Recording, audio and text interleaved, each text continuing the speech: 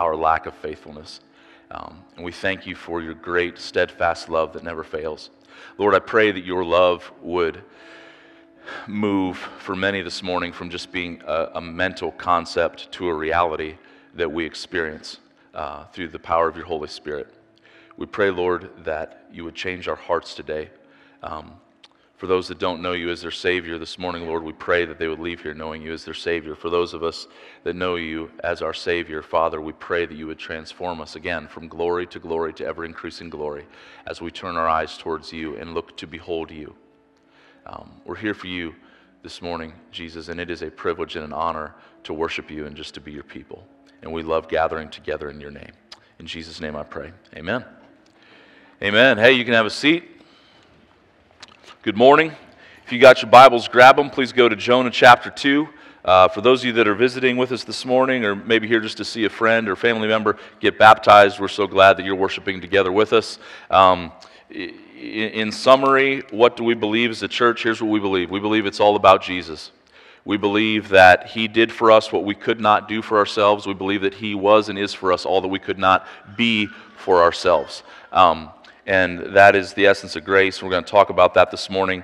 For those of you also that are visiting, what we've been doing over the last year and a half or so is we've just been on a Bible reading plan as a church. We believe that all power, all transformation comes from the Holy Spirit and the Word of God being mingled together in the hearts of people, and that he changes us in that way. And so we want to do everything we can to stay in his Word as much as possible. And over the last couple weeks, we have been in the book of Jonah. This year, we're just reading one chapter a day, but every day throughout the week.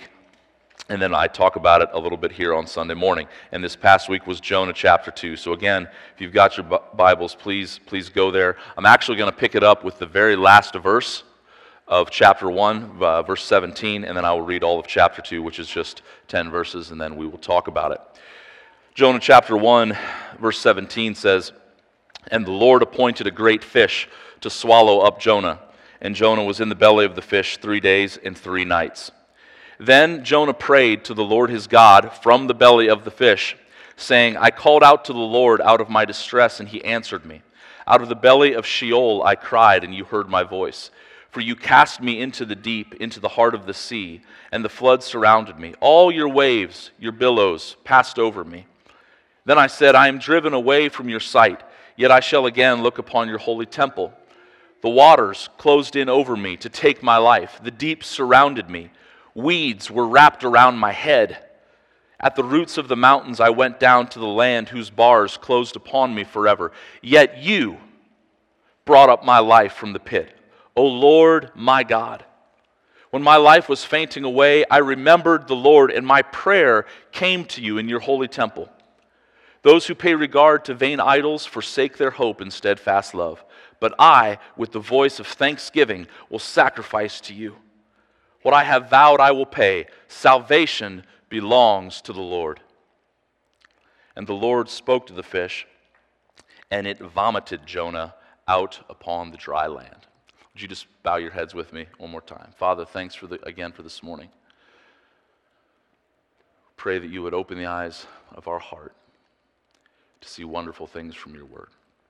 In Jesus' name, amen. Well, as I said last week, when most people think of Jonah, they think of this part of the story of Jonah right here. Jonah and the whale, or as my translation says, the great fish.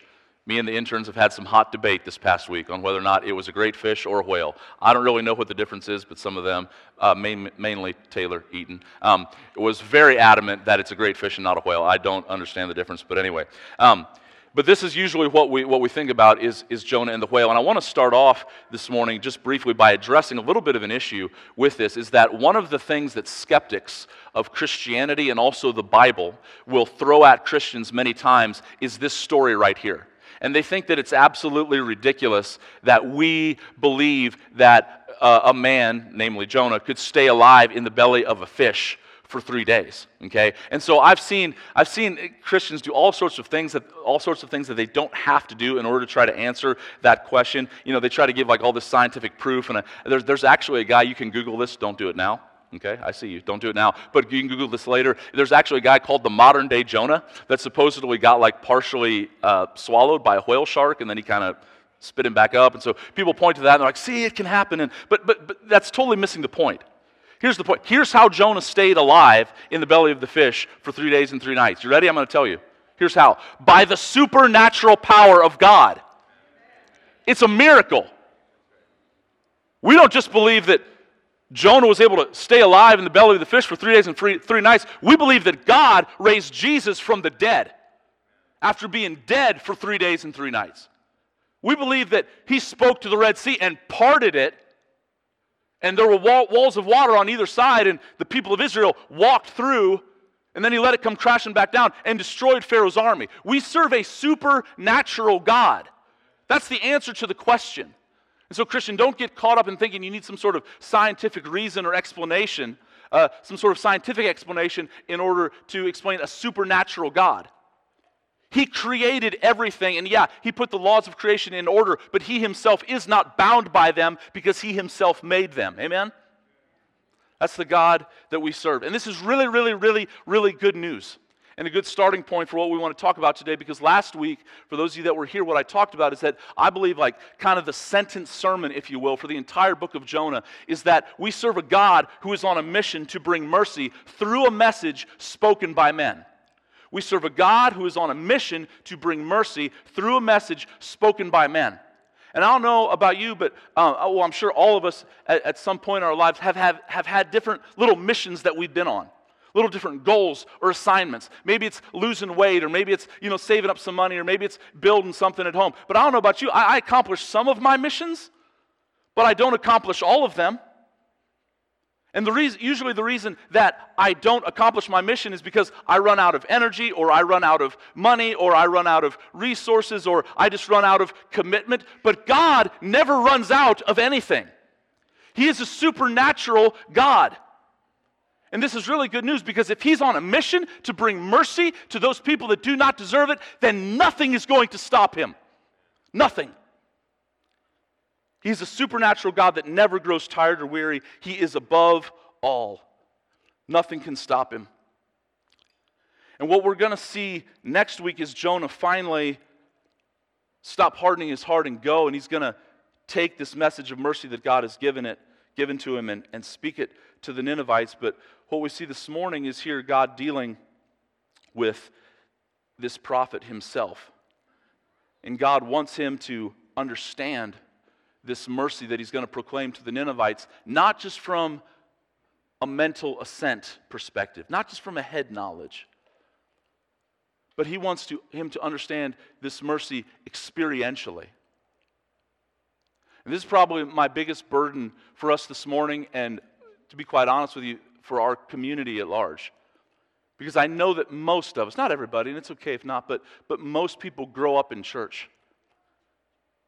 And we've heard the Bible stories. Like I talked last week, we've heard the story of Jonah and the whale, and the little whale was on the felt board, and or maybe we colored it in the coloring book. We know about it, but we have not experientially understood the mercy and the love of God.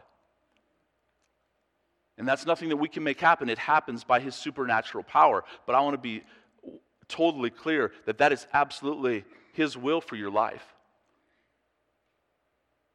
He wants to let you know how much he loves you. He doesn't want his mercy just to be something that you know about in your head. But he wants it to be something that you know about in your heart and that has totally transformed you.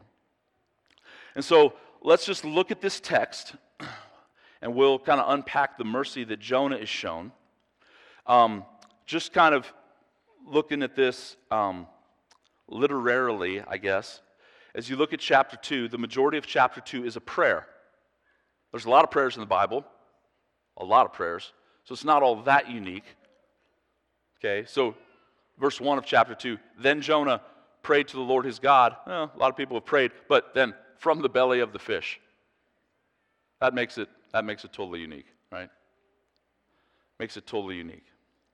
And the prayer kind of falls into two primary parts. Number one, he's describing his death. There's a description of his death, and then secondly, there's a description of his deliverance. So a description of his death and a description of his deliverance. These are the things that we want to look at in this prayer. So Jonah prayed to the Lord his God from the belly of the fish, saying, I called out to the Lord out of my distress, and he answered me. Out of the belly of Sheol I cried, and you've heard my voice. This is just kind of a summary of everything that happened. But then he begins to describe his death.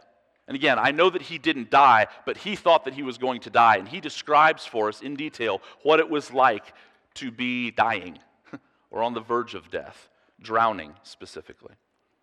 Okay? So in verse 3, look at, first of all, at just some of the outward perils and dangers, the outward death that he's experiencing. It says, for you cast me into the deep, into the heart of the seas, and the floods surrounded me. All your waves and your billows passed over me. Now he's praying this once he's rescued from the inside of the fish, but he's praying back to God what his experience had just been as he was drowning in the sea. And I don't know if you guys have ever, or if you like swimming, I guess. I'm not a real great swimmer. I tend to just sink. Some people are just more buoyant than others, is my belief.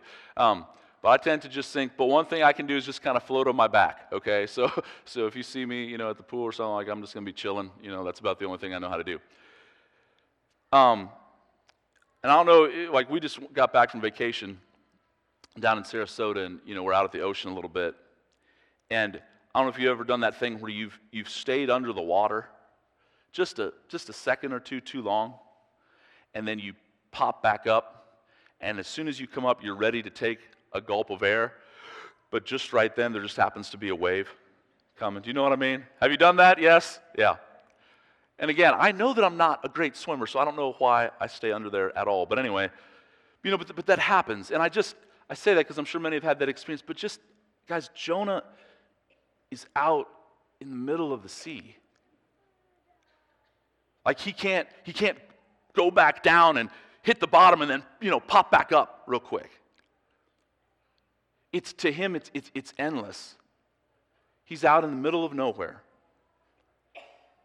And I know it's kind of heavy, but I think the text is calling us to try to put ourselves in his spot a little bit. The hopelessness that would be. If you look down in verse 5, the waters closed in over me to take my life. The deep surrounded me. Weeds were wrapped around my head. When we were down in Sarasota just about a month or so ago, we were down there just as tropical storm / hurricane. It was a hurricane for just a little bit. So I've been telling everybody that technically we survived a hurricane. But Hurricane Elsa was rolling up through. And so we went out to the ocean the next day after the hurricane or tropical storm had rolled through, and there was all this seaweed, okay, so you'd go out to the shore, you'd go into the water a little bit, and then there was just a big section, of maybe like 7 to 10 feet of just seaweed floating there, and then you could get out beyond that. And so, as we went out to try to get beyond, we were kind of like, not wanting it to touch us, to try to get out there to swim. Little Jordy, our 8-year-old, our youngest one, this was the first time he'd ever been to the ocean. And so he just didn't care. Like he was out there just swimming in the seaweed, and he'd pop up, and there'd be stuff like hanging off his face and his goggles and stuff. We were pulling seaweed out of places that, it was for a long time after we went back home. But anyway, again, I just say that because this is Jonah. This isn't just a fairy tale. This is his experience. The waves are crashing over him. Seaweed has wrapped around his head, and he is sinking down. He is dying, but he's not yet dead. So not only do you have this physical description of this hopelessness that he was experiencing, but there's another layer to it that I think you see here in the text when you understand that, especially to the Hebrew mind, again, we don't really get this because we like the ocean, but to the Hebrew mind, and Jonah obviously was a Hebrew, the ocean is a place of deep evil and wickedness and of all that is cursed. And you see this at different places in the Bible. Just really quickly, if I can just do this little study with you real quick. Probably one of the easiest places to see it is a couple places in the book of Revelation. So in the book of Revelation, when the beast comes on the scene, this Antichrist figure, it says, "And I saw a beast rising out of the sea." Okay? And again, that would have made perfect sense to the Hebrew mind because everything evil comes out of the sea. And they weren't sea people, they were farmers. It was an agrarian culture. In Revelation chapter 21, verse 1, you hear this little verse. It says, "Then I saw a new heaven and a new earth, for the first heaven and the first earth had passed away, and the sea was no more." I remember reading that, I was like, oh man, bummer, like there's not going to be any sea in heaven. Well, that's not really the point. The point is that the sea, all that is evil, it is no more. It's all going to be done away with. In Isaiah chapter 57, verse 20, it says, "But the wicked are like the tossing sea." In Jude chapter 1, verse 13, it's describing false prophets, and it says, "They are like wild waves of the sea." And so for Jonah here, yes, there's the physical description of his distress in his death, and the waves and the seaweed being wrapped around him. But there's a deeper level here too of him being just utterly just away from the presence of the Lord, it would seem. You also see this in verse 2, in more your literal translation, some will just say the depths, but it says, "He answered me out of the belly of Sheol." Sheol, again to the Hebrews, it was like the place of the dead. It was kind of like what hell or Hades would be to us, although it's used in various ways. And he's saying here that this was his experience, that in every possible way, here's the point of all that I'm trying to say, that by every possible measure, it would seem that Jonah was utterly cut off from any hope. And yet he wasn't. And yet he wasn't. Because we serve a God who is supernatural and who is mighty to save and who is on a mission to bring mercy to men who do not deserve it. Amen? That's it. And I don't know what your situation is this morning.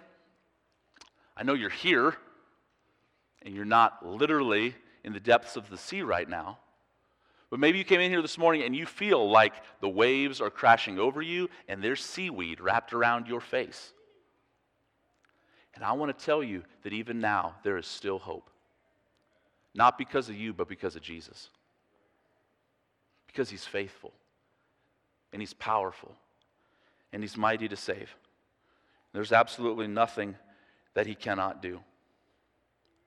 One of the things that God had to bring about in Jonah's life, and God will do this, folks.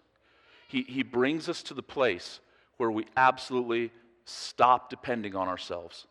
I don't know if you've ever had this happen, but like when a crisis situation hits, maybe it's something that's happened to you personally, or you hear about a crisis in somebody else's life, and your mind just begins to race about all the ways you can maybe fix it. So for example, and again, for those of you that call Mercy Hill home, I know I've used this example a lot, but like for me, several years ago, when I fell off a roof and broke my neck, and I found out finally that I was going to have surgery, and it was a really big deal, and I didn't realize it at first, but the surgeon came in and he goes, "Most people with this break are quadriplegic." And I was like, and here's the deal, is my mind just began to, I'm not going to be able to roof anymore. Well, maybe I can get this job, or maybe this person will hire me, and maybe I can pay for this by doing this, and and just all these, do you know what I mean? Like something hits and your mind just begins to race of all the different ways that maybe you can fix it. But I'm telling you guys that God, in his love for us, although we don't realize it at first, he wants to bring us to the place where we can't fix it, where the only answer is his mercy. So like for Jonah, swimming to shore was no longer an option, right? And sometimes things are crashing over us and we're just like, I'm just going to do it. I'm going to swim harder. I can get there. I know I can do it. And God's like, no, you can't. And in his mercy, he will let another wave crash over you. He'll let some more seaweed get wrapped around your face and your hands and your ankles and everywhere else to bring you to the place to help you acknowledge that your salvation does not depend on you, it depends on him.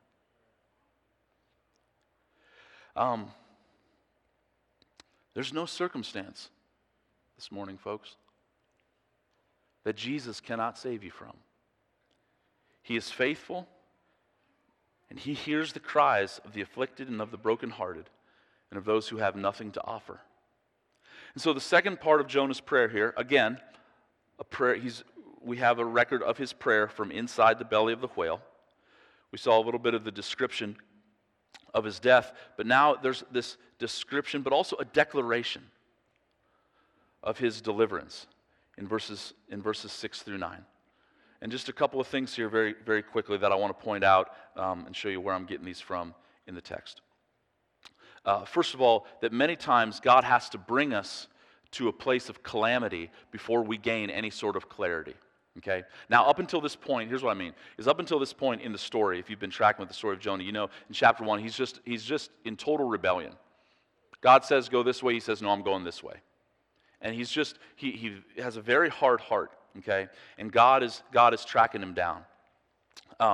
But what happens here is that, like, for the first time, just these few verses, honestly, because even as you go on over the next couple of weeks, Jonah, he just does not have a great attitude at all. And he seems to harden his heart again. But here, in these few verses 6 through 9 of chapter 2, you see this one place where finally Jonah is saying some things that make sense. He's saying some things that make sense. But the reason that he's saying things that finally make sense is because God brought his life right to the very brink of utter destruction. Total calamity. But it was in the calamity that finally he got clarity. Here's the way Charles Spurgeon put this. In fact, I believe Spurgeon was referring to this passage when he said this quote. Spurgeon said, "Most of the grand truths of God have to be learned by trouble. They must be burned into us with the hot iron of affliction. Otherwise, we shall not truly receive them. No man is competent to judge in matters of the kingdom until first he has been tried, since there are many things to be learned in the depths which we can never know in the heights. We discover many secrets in the caverns of the ocean, which though we had soared to the heaven, we would never have known." If you'll remember the story of the prodigal son in Luke chapter 15, there's this great little line, it often gets missed. But in Luke chapter 15, verse 17, the story of the prodigal son, after he's taken the father's inheritance and wasted it, been totally rebellious, just like Jonah was. It says in verse 17, when he came to himself, or I think the NASB puts it, when he came to his senses. But it was when he was eating pods with the pigs that he finally comes to this. Many times we need calamity in order to gain clarity. And God is faithful. He'll bring that about in our life. And I just say that because maybe this morning you've been in a season where things have been chaotic for a long time. And again, I don't know for sure, but I'm just throwing it out there that maybe this might be what God's doing in your life. Is that God wants to bring you to a place where you, again, get your eyes rightly fixed upon Him. And remember that you can't swim to shore. You can't save yourself. Whatever needs fixed, you're not the one to fix it. You're not the one to fix it. He is. Because He gets all the honor and glory. Secondly, from this passage here, you see that one of the marks of true repentance isn't just that we're remorseful, but that we're thankful. This is really important. One of the marks of true repentance isn't just that you're remorseful, but that you're thankful. Okay? Look at verse 9. Jonah says, "But with the voice of what? Of thanksgiving, I will sacrifice to you." Now he's saying this while he's still in the belly of the fish. He understands that the fish is actually a means of God's salvation from his little distress that he was in. It's the fish itself. And so the fish it's kind of a little bit of a punishment because he's the one that got him into this whole mess. But really the fish in the story is the means that God used to save him from drowning. And it's while he's still in the belly of the fish, before he's back out on land, before everything is perfectly made 100% okay again, he begins to offer thanksgiving to God. Here's one of the things that happens fairly often. Is I'll meet with somebody who has, just to put it simply, has kind of gotten busted in their sin.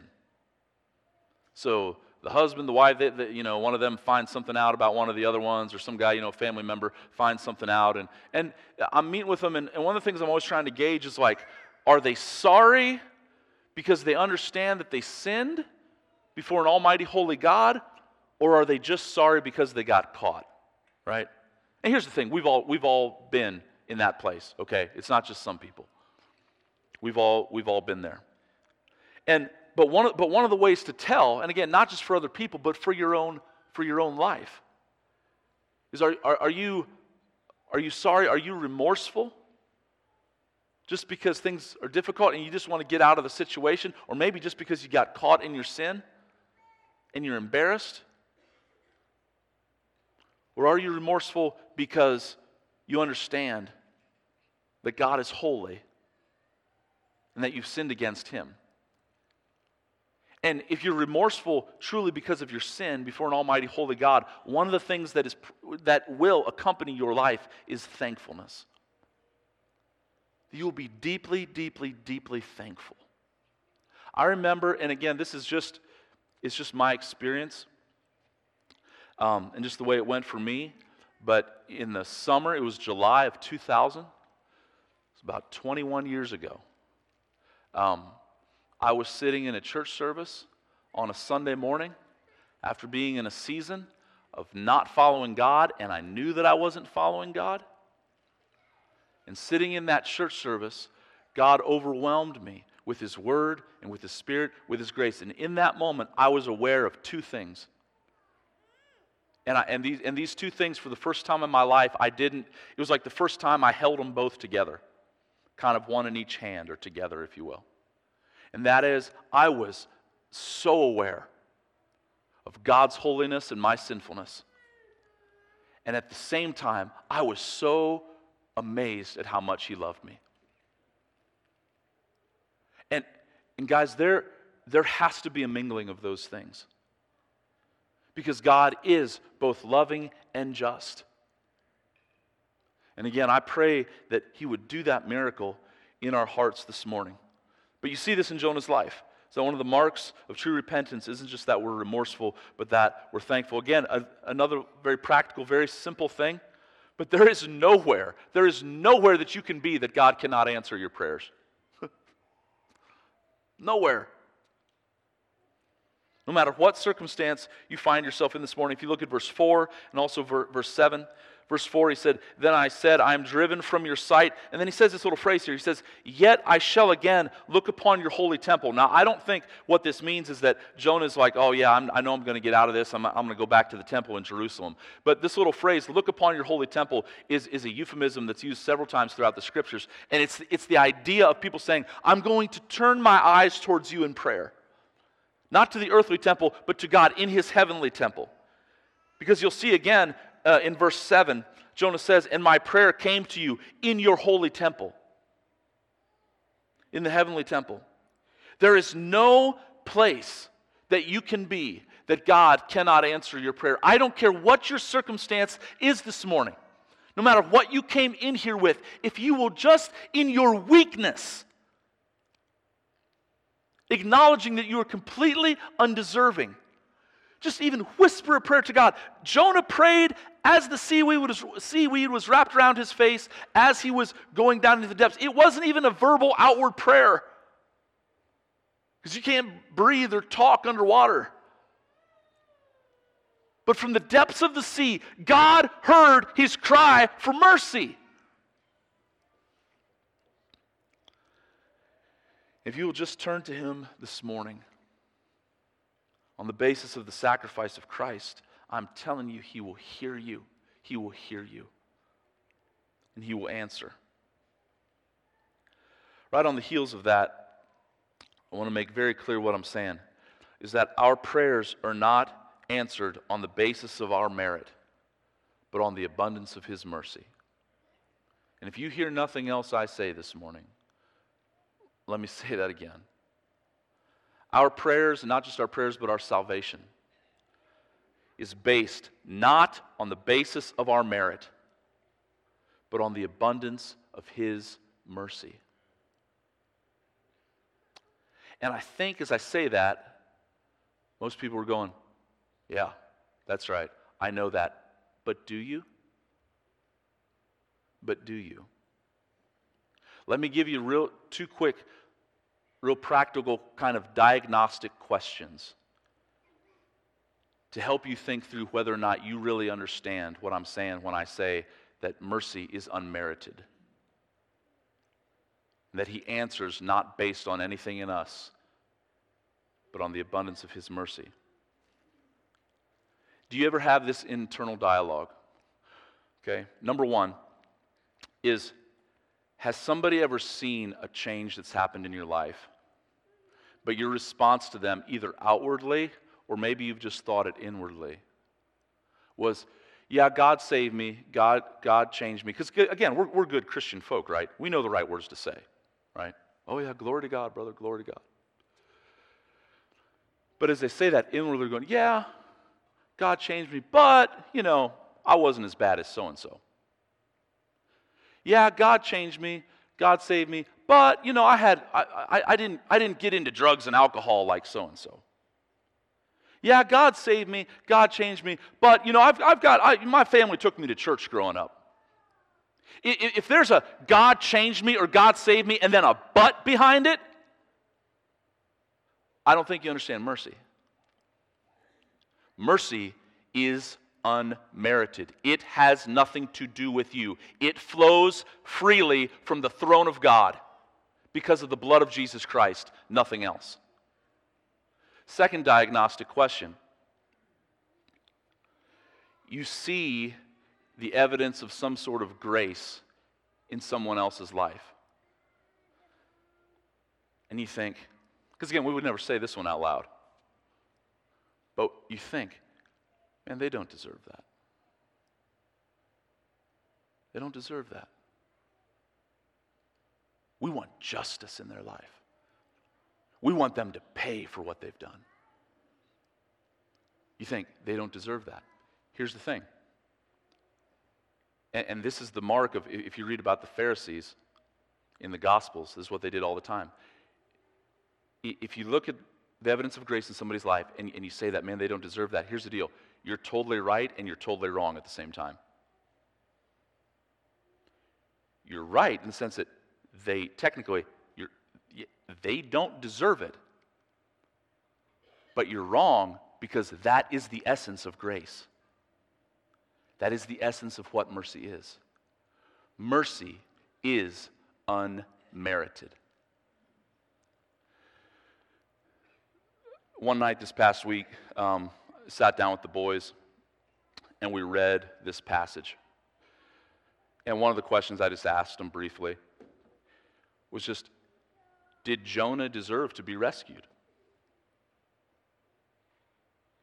Did he deserve it? Or let me ask it even harsher. Did Jonah deserve to die? Yes. 110% yes. Jonah deserved to die. Why then was he rescued? Because of the mercy of God. The unmerited favor that God freely, supernaturally, powerfully, sovereignly said, I will save you. And brothers and sisters, there is no other reason for your salvation as well. If you know Jesus Christ as your Savior, it is not because of anything in you that you have been born again. It is because of the free, sovereign grace of God. Completely unmerited.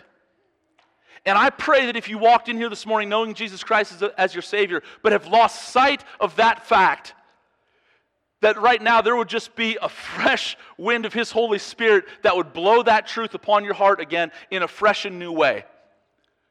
Because if you understand that truth, that there is nothing in us that can merit anything good from God, but it is totally because of His unmerited favor, His free mercy, it should make us want to stand up and shout hallelujah. Amen?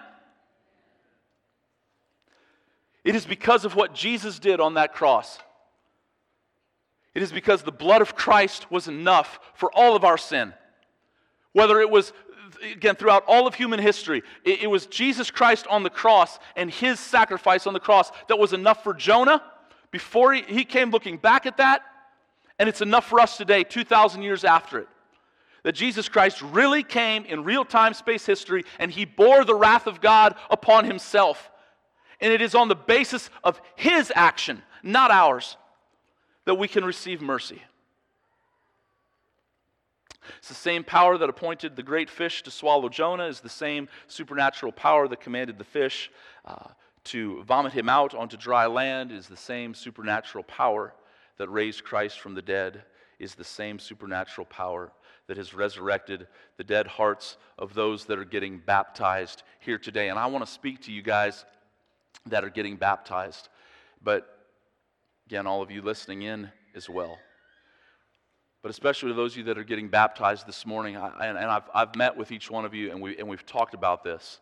And so I know that you get this, but I just want to remind you again that in a little bit, when we take you down into the water, we get you back up, you are not declaring with your act of baptism here today that you have just found a nice little philosophical system to aid you so that you can live your best life now, or have a little, nice little life improvement plan, or that you've just found some nice little, principles that will kind of help you live better.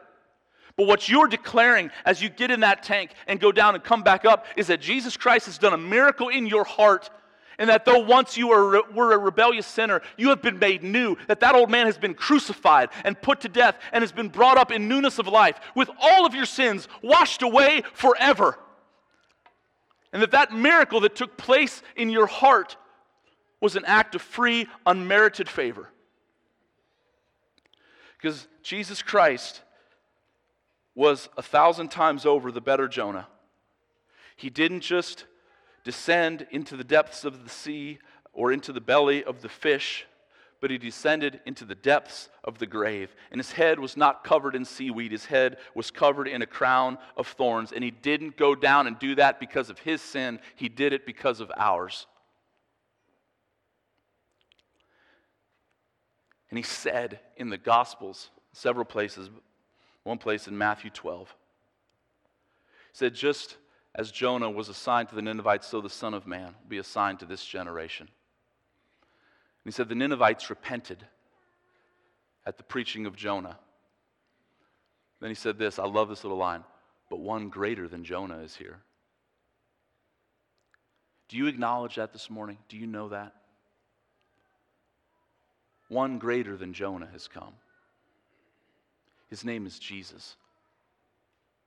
And salvation is found in no other name than his alone. And that's what Jonah, in the midst of his calamity, finally came to the realization of. Again, the very last line of his prayer, verse 9. He says, salvation belongs to the Lord. Amen? Worship team, you can come up. If you are getting baptized, I want to dismiss you to go back like we talked about. I'll meet you over here on the side in just a little bit. The rest of you, if you would you just bow your heads with me for just a minute?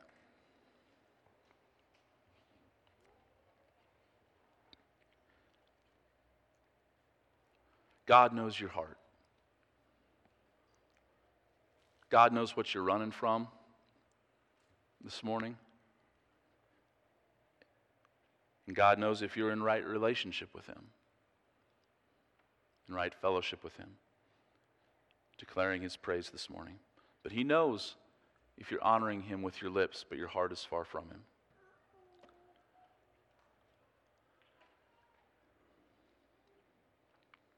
And I just ask this morning that if you feel distant from God, sometimes we do just feel that and everything's okay and it's just a lie of the devil. But sometimes the reason we feel distant from God is because we are distant from God. We've hardened our heart and we've run from him. I just want to say to you, stop thinking that you can swim to shore. Stop thinking that you can fix it. offer your prayer, even right now, if it's just a silent prayer like Jonah's was as he was sinking down to the depths of the sea. Look again upon his holy temple. Look away from yourself. Look to his mercy. Look to his grace. Look to the work of Christ and trust him. Father, I thank you for the privilege of being able to worship you here this morning, both in song and through your word. God, I ask that as we stand now again to sing, I pray that we could do it with sincere and generous hearts, full of thankfulness. Lord, I pray for those that are getting baptized here in just a few minutes, that you would let the peace of God that passes all understanding guard their hearts and minds in Christ Jesus. I pray that you would let them know how wide and how long and how high and how deep your love for them is. I just pray that you'd be glorified here again today. In Jesus' name I pray. Amen. Please stand with